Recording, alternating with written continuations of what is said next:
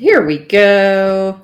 Hello, Amazon sellers, and welcome to Amazon Seller Happy Hour. So happy to be here with a fantastical guest. We have Taylor Smits of My FBA Prep. He is the co-founder there, and we are going to talk about all things growth and outsourcing and a little bit of logistics. And these are all problems that I think sellers have faced more deeply in the last 12 to 18 months than ever before in the long, 10 or 11 year, 12-year history of the FBA program. So welcome, Taylor. Thanks for joining me.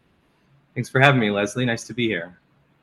So tell me from your experience because you've been on the seller side, you've been on the service provider side, what is the level of difficulty and challenge that you're seeing out there in the marketplace for sellers right now on these issues that frankly used to be pretty automatic, like, oh, I'm just going to send in my inventory and my inventory will arrive on time and be received and there will be a place for it. So give a little perspective about now versus say pre-COVID. Yeah. Well, at My FBA Prep, we've always kind of gone by this mantra, which is that collectively we're all in this Amazon community because Amazon scales. Unfortunately, FBA Prep does not scale. That was the start of our business. And what we've seen throughout the last 1.5, 2 years with COVID is that statement has rung even more true. At a high level, you see things like delays in shipments from Asia. If you're manufacturing over there, you're seeing crazy 4, 6, 10x container rates if you're shipping from there. And then as if that wasn't bad enough, you get sort of the trifecta of the perfect storm, if you will, which is that Amazon is limiting the storage capacity, or at least traditionally in the past 6 months has really throttled what they're allowing sellers to send in. We're seeing that opening up a little bit now, but it is still not like what you alluded to, the easy days, which is, hey, I manufactured this product. I'm going to be an Amazon native company. Let me just have my inventory sitting at the fulfillment centers and I'll fulfill it FBA. Those days are no longer upon us. So that's what we're seeing for most of our customers, our clients, and a lot of times what we've become at My FBA Prep is a stop along the supply chain where we will check in and receive clients' inventory from Asia, and then at the cadence that they ask of us, we'll sort of drip feed it into Amazon, is how we say it internally. You know, what's really funny is that to me, the way FBA was kind of sold to me as a great idea, 11 years ago when I first became a seller, was that it was almost like it's a Ron Popeil. It's a fix it and forget it. You send the stuff and it's all magical and it happens on its own. And then you never worry about it. And, at the time I could send as much as I wanted. I could send nothing for 6 months and then send in 10,000 units and nobody cared. And the contrast now, to me, it's really kind of creating winners and losers. And it's weeding people out who can't do the work or can't figure out the solution. So I think what you just said is really interesting, because one big concern for sellers that are private label sellers is they never want to go out of stock because they lose their bestseller rank. So this idea of dripping the inventory in and making sure you don't, I'm assuming that's a don't run out of stock strategy. Absolutely. I can't take credit for this, but Jamie Davidson, who's kind of a popular educator in the Amazon space, we're in the middle of December here in Q4, and his top 3 Q4 tips are stay in stock, and stay in stock. So just echoing what you've said, and our purpose at My FBA Prep is to enable sellers to do that. And to outsource their prep and logistics. And we're specifically trained, and our whole company is based on this idea that we bring together the 3PL knowledge, which is an industry 20, 30, 40 years, but with the Amazon FBA Prep knowledge, which is a much shorter time frame. You alluded to 10 years. Heck, most of the clients we serve are not even 10 years old. Right. But the Amazon Prep requirements can change over time. Sometimes quite a bit. Most of the time, not so much, little tweaks here and there. But our expertise is to know how Amazon wants the items prepped, and then to be able to partner with our clients and strategically advise them on how we can effectively get done what they want to get done. And spoiler alert, most of our clients are saying to us, first and foremost is, let's stay in stock during Q4. So curious here, because I'm a small seller, but I can see how you would need certain size sellers. What stage of growth, what size seller does it make sense for them to work with you? And what size seller are you willing to work with? Because, Sure. there are people who are smaller sellers who it's a side gig, and the idea of dripping in the inventory and having it always available, literally not possible for them. Yeah. I do think it makes sense, stepping outside of my FBA prep for a second, it makes sense for many sellers to consider using a 3PL or an FBA prep center.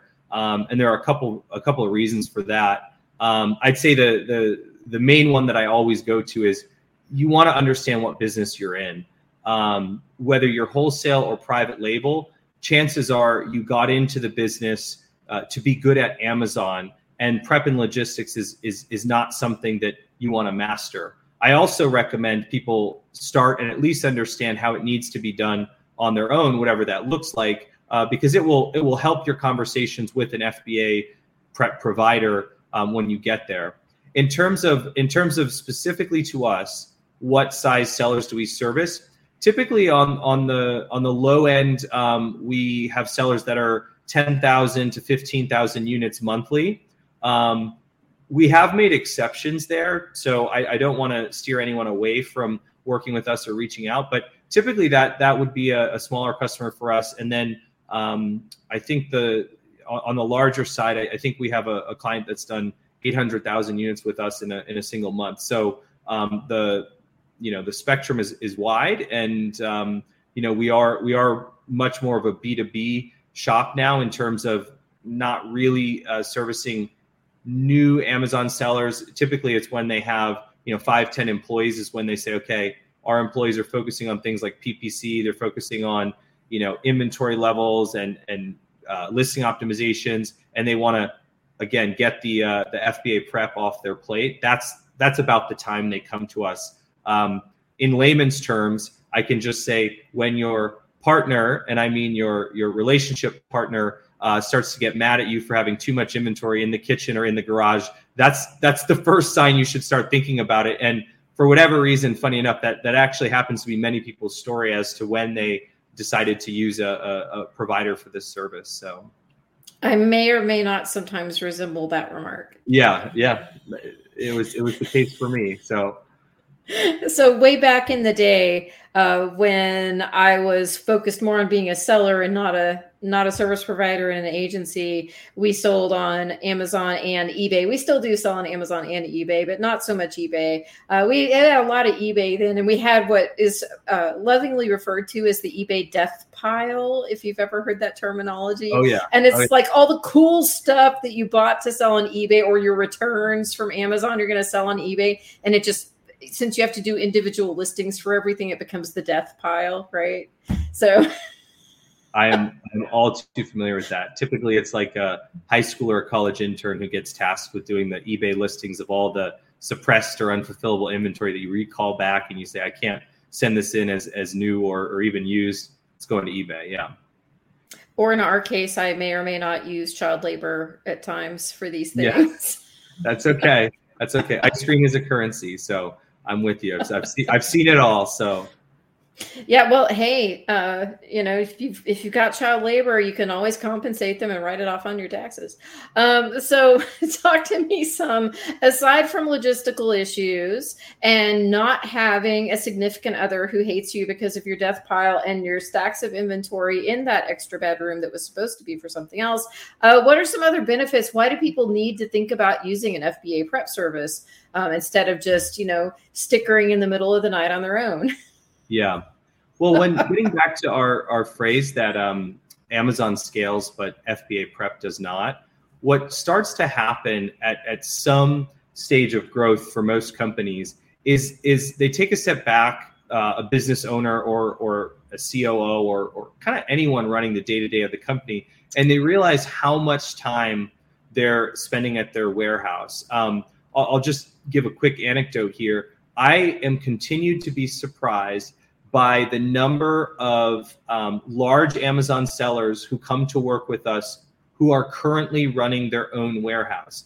What I mean by that is I am not competing with other service providers who do what we do to win their business. I'm competing with them. And so I always start out with, well, what are you looking to do here? And they say, I'm looking to get my life back. I can't travel. I can't go on vacation. I spend more time, walking the warehouse floor, helping people create shipments and making sure everything's going well, as opposed to being working on my business and the growth. And so what most sellers want to focus on the private label side, they want to focus on new products and all of the, let's say, sort of traffic optimizations you can do to increase your sales. That's really the business that people want to be in on the private label side. On a wholesale or like the agency side, you want to be focusing on providing value to the brands that you're representing, if that's your model, where you're optimizing the listings and kind of growing the brand that way.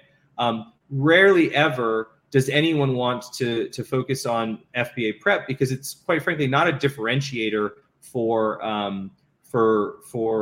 an Amazon seller in terms of talking to his or her clients, or in terms of what they're making their money from doing if they're in private label and they're sourcing and creating new products and building a brand.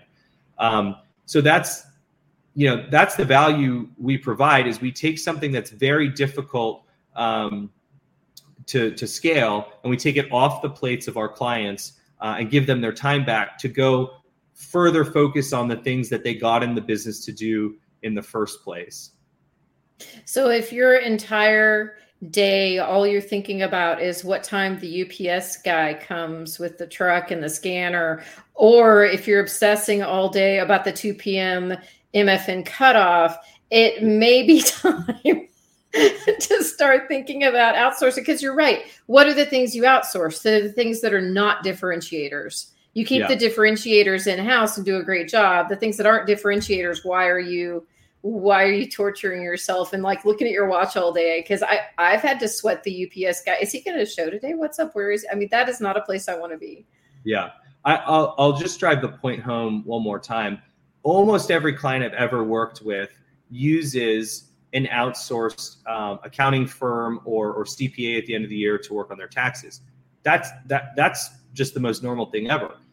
So people often ask me, well, what's the benefit of using a prep service? And I use that analogy. It's just like that. You didn't go to, we have people who worked for Amazon in supply chain on our advisory team. We have people who, our most recent account manager we hired, very similar to Riverbend. We look for people who have worked at Amazon or worked at Amazon service providers. So you are getting a specialist when you work with us, which my guess is a skill you've learned if you're currently running your own warehouse, not that you intentionally, went to school for or spent time doing. So just like you would outsource your accounting, it makes sense to outsource your prep. And the last thing I would say is just when I talk to the clients on an introductory call, typically our sales team has gotten some information from them. And if they want to talk to somebody on the warehouse side, oftentimes that's me. And I always ask them if they have their own warehouse to say, tell me about your facility. And one client that comes to mind, who's big in the beauty space, he says, yeah, we have 18,000 square feet. I said, wow, that's an awful lot. How many employees do you have? He says, we have somewhere between 15 and 20 employees at any given time. I said, how much of the 18,000 square feet is your office versus how much is the warehouse floor? He says, we have a great warehouse. It's 16,000 square feet. We have 2,000 square feet of office. I said, that's really interesting. How often in your calls with your clients does it come up that your warehouse is so big and so nice and whatever? He says, well, we don't ever really talk about it. I said, exactly. It's not the business you're in. So a lot of times, if you can't think of your time being disproportionately taken away by doing your own prep, think of your physical warehouse space or the place that you operate your business. If it's being overrun, something like 80 or 90% of it is dedicated to warehouse, that's not really the business you're in. It's the business you had to be in just to keep your business going. And I think the FBA prep space has sort of caught up with what I would call like the 3PL market, where it's, you have existing fulfillment and direct to consumer warehouses. You've had that for 20, 30 years. Now you're having lots of FBA prep providers coming along and saying, hey, we actually know how to service you. And what my FBA prep wants to be is sort of the enterprise level or the household name. If the Riverbend Consulting is the name for Amazon Legal, we want to be my FBA prep, the name for Amazon FBA prep. And certainly we do other things like direct to consumer and FBM and bundles and kitting, but that's what we're going for, is to be the enterprise level provider. Well, and let's pretend for a second that the 18,000 square feet of warehouse space and all the employees who are in it, and if you've got a forklift and you've got the electricity and all the other things. So let's pretend for a second that the cost of that is the exact same as using a 3PL and, Prep Center. I have no idea what the ratios would be, but let's just say it is. The headaches with owning or leasing that space, managing the maintenance on that space, managing all of those human beings and their overhead and their problems, and all of the problems, the risk. There's always risk when something's, in-house. So all of that together, you have to throw that in with the cost also of operating your own thing, right? Yeah. Just the stress of it. Because to me, if you find a really good outsource partner, you have to find a really good one. But if you find a really good outsource partner, that stress level should be lower for you than managing all the people in that space. That's a lot of overhead. That's a lot of overhead. Yeah. And hiring has not been easy, let's say from beginning of COVID till present. There's been a roller coaster of ups and downs with the ability to easily hire employees for warehouses and labor right now is just difficult. Every warehouse in our network says that, but the nice thing is when you're in that business, you tend to know how to scale it better than someone who's, again, by accident in that business, because you've just had to do your own prep in order to keep things going with your FBA business. So if I want to look for a reliable, great 3PL so that I'm not thinking about this, because this is not something I want to think about. What makes a great partner? How do I interview someone and figure out if they're the right partner? Whether it's you or someone else, how do I know that you're my guy? Yeah. So most important is the FBA knowledge and expertise. You will get a lot of warehouses, and what you want to understand is specifically, is that warehouse or is that FBA prep center qualified to do the type of work for your business? So for example, if you merchant fulfill because you have big, heavy items and that's just better for your business strategy, you need to understand, does your warehouse have experience doing that? Do they have 3 different carriers they're able to use? Do they have discounts that you don't have access to because they're, again, a B2B provider and you're one small business? They might have volume discounts.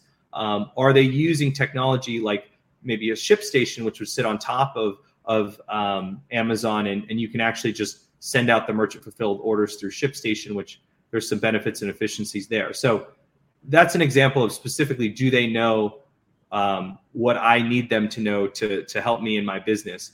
One key thing to be careful of there is a huge difference on the warehouse floor between I'm a warehouse that services 1P and I have clients that have a vendor central relationship with Amazon, which basically just becomes a picking and packing operation, versus a 3P Amazon seller where you're using Amazon Seller Central, ASC, and you own that listing.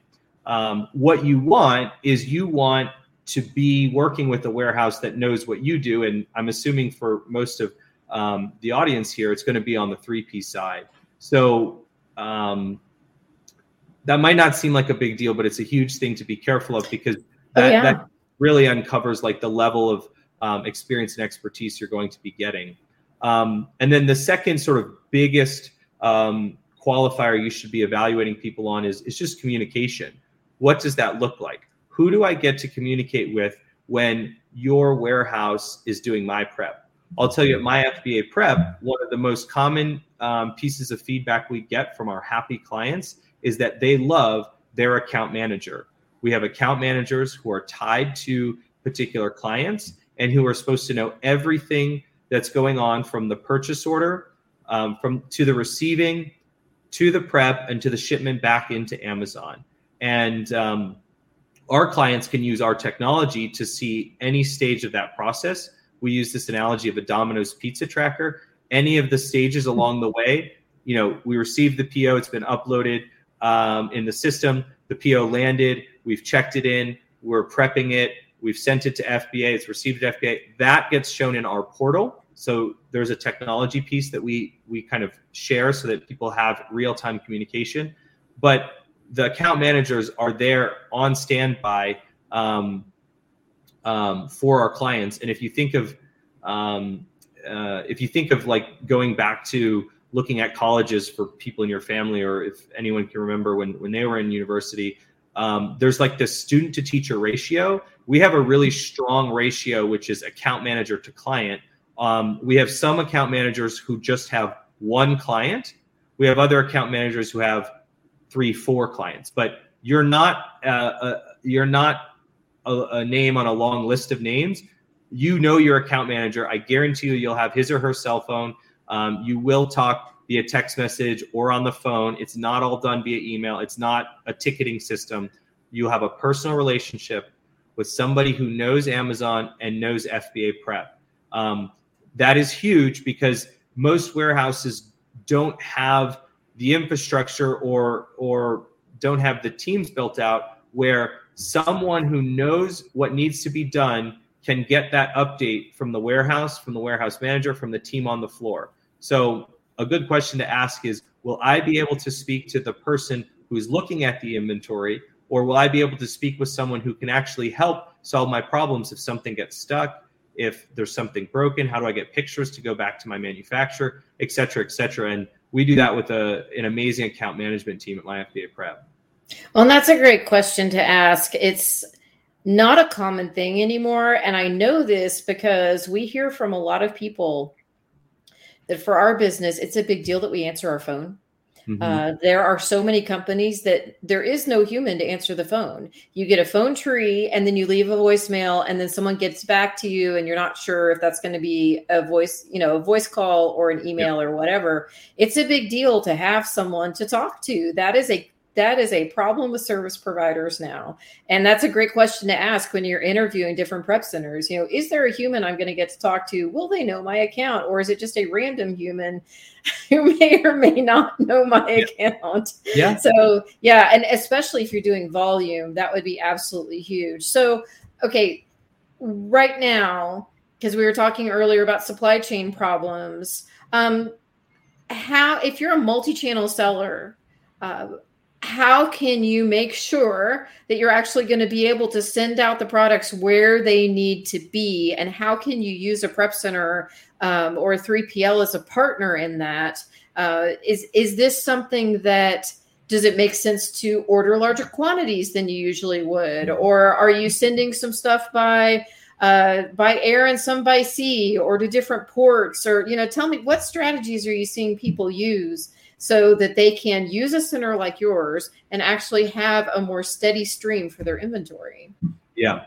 The number one thing, let's say in the last 6 months, that we've been encouraging our clients to do is look at other ports that are not called Long Beach. Most everyone I know in the Amazon space, for some good reasons, but most of it is just lack of knowledge. In fact, I attended a session at Prosper, and that was the same day I was hanging out with some of my friends at Riverbend. And it was all on supply chain and port congestion and customs. And one of the things that I learned there is that there are actually hundreds of ports in the US, whereas everyone kind of assumes there's 3, 4, 5. We hear a lot about everything near Los Angeles, New Jersey, Miami, sometimes Houston. Beyond that, I don't hear those names often. One of the ports that we love is Savannah. It tends to be a little bit more expensive than Long Beach, but you cannot put a price on staying in stock, getting back to what we were talking about earlier. And a comparison that we often use is the Port of Savannah is basically like, if you think of airports, it's like going to Amsterdam, or it's like going to Dubai in the airport, and comparing that experience to going to, let's say, JFK or going to O'Hare in Chicago. Mm-hmm. Long Beach is old. It takes a very long time for the chassis to go through there. That's the terminology for the trucks that are going in and out. The system is antiquated where you can't actually, if you're a trucker, just show up and pick something up. The order is wrong and inefficient. Again, using an analogy, it would be like how we board the planes from front to back. And that's fine in an airline situation, but it's not okay when you're talking about 300 ships sitting on the water, waiting to get in and unload. So Savannah has much better technology. It's much newer port with better in and out technology, much quicker. And then you can very quickly get to a warehouse. We have a couple of warehouses in the greater Atlanta area. And then if you go a little bit north, we have 2 more in Tennessee, like in the Nashville area, right outside of Nashville. And we often are having clients look at, well, I don't want to pay more to go to Savannah than I am to going to Long Beach or Port of Los Angeles. I say, well, what's it worth to you if it's going to sit for a few months out in California? Wouldn't you rather have that inventory? And we're talking like, high hundreds or low thousands of dollars of a difference, but you're in stock, 6 weeks earlier if you're able to make the shift. So we've seen some really, really good efficiencies to be had by going into a port like Savannah. It doesn't have to be there, but like them. And I'll give you a little secret, which is a lot of our larger clients, like the aggregators, they're coming to us and they're saying, will you be our partner in our strategy to diversify out of and away from California? And we say, sure, here's where we can help you out. We look at Texas, we look at Georgia, we look at New Jersey, we look at Florida in Miami. And we have warehouses near all these ports, and we say, let us know what works for you, and we'll get your operation based out of there. And so that I think will save you more time and keep you in stock and ultimately money than any of the other optimizations like ordering more. I try not to get involved with explaining to my clients what they should or shouldn't order, but looking at ports is a really, really simple one. Even your freight forwarder should be able to do that for you. And then by the time it lands at our warehouse, what we are trying to do for our clients, people always ask me, what does the future look like? What does growth look like? Say, look, we're all on Amazon to scale. I started this conversation saying that. However, lots of the big clients as well, they're looking to diversify. What happens if my Amazon account gets shut down, even for a little bit, right? How do I prevent my sales from going off a cliff and going to zero on any given day? So multi-channel is what I heard all of 2020 and 2021. Now it's sort of omni-channel. How am I anywhere where customers are looking for my products? Big recently has been sort of Walmart fulfillment services is turning up, as well as a lot of brands saying we should look to finally do our own website and get some email marketing efforts around that, drive some traffic from Facebook. People are exploring these non-Amazon channels, not because there's untapped traffic there as much as it is we want to at some point be able to say we're not completely dependent on Amazon. And so if you think of what we're trying to do in our warehouses, if you land a full container of goods, we want to send 50% of that in to Amazon FBA. We want to send 25% of it. We want to keep it for, let's say, FBM. We want to keep the other 25% for your WooCommerce, Magento,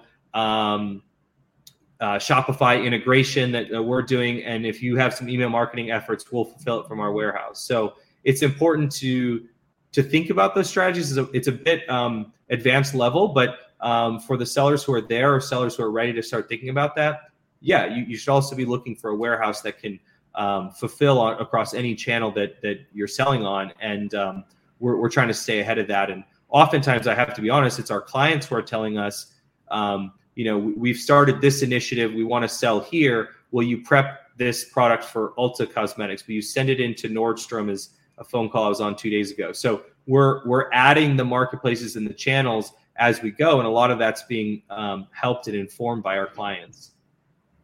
Well, and like you said at the very beginning, it's all about growth and scale. So you have to find a partner who can scale and find those solutions for you and help you diversify away, not away from Amazon, but let's say in addition to Amazon. Yeah. So like you said, you reduce your risk and you have more control over your future. Those are all really great things. And to have someone who's got some space. You got to have someone who has warehouse space, because if you usually order a half a container and you need to order a full container because you don't know when the next half container might make it here, you got to have a partner that can scale and give you the space to store that stuff while you figure out how you trickle that in. And I didn't see it coming 2 years ago. I don't think many of us did, that was going to be so important that I would have warehouse space available because Amazon was supposed to be my warehouse. Yeah. And I don't know what the future will hold. Amazon is, a lot of people say, oh, Amazon's not able to keep up with their growth. No, they're not. But keep in mind, Amazon is adding fulfillment centers left, right, center. They're adding them in Canada. They're adding them all over the U.S. They're building extremely quickly. And in any other time period, we would be our jaws would be on the floor with how impressive they are growing their fulfillment network. The problem is with COVID and with e-commerce becoming really just an everyday occurrence for all of us, that's outpacing the growth that Amazon is able to keep up with as far as their own retail footprint for their warehouses. So we don't really know what the future brings, but it's been strange. I do warehouse visits about 50% of the time, and as I've been in California, where we have 9 warehouses, we often will see trailers parked outside of warehouses, which are there just for storage, meaning the warehouse floors are completely full. Every loading bay has a trailer in it, and all the parking lots are full of trailers. And you're seeing this across all industries. I mean, I was near a tire plant, and they had this same thing going on. Completely different, nothing to do with Amazon, nothing, maybe a little to do with e-commerce, but it's just what we're seeing across the supply chain in general.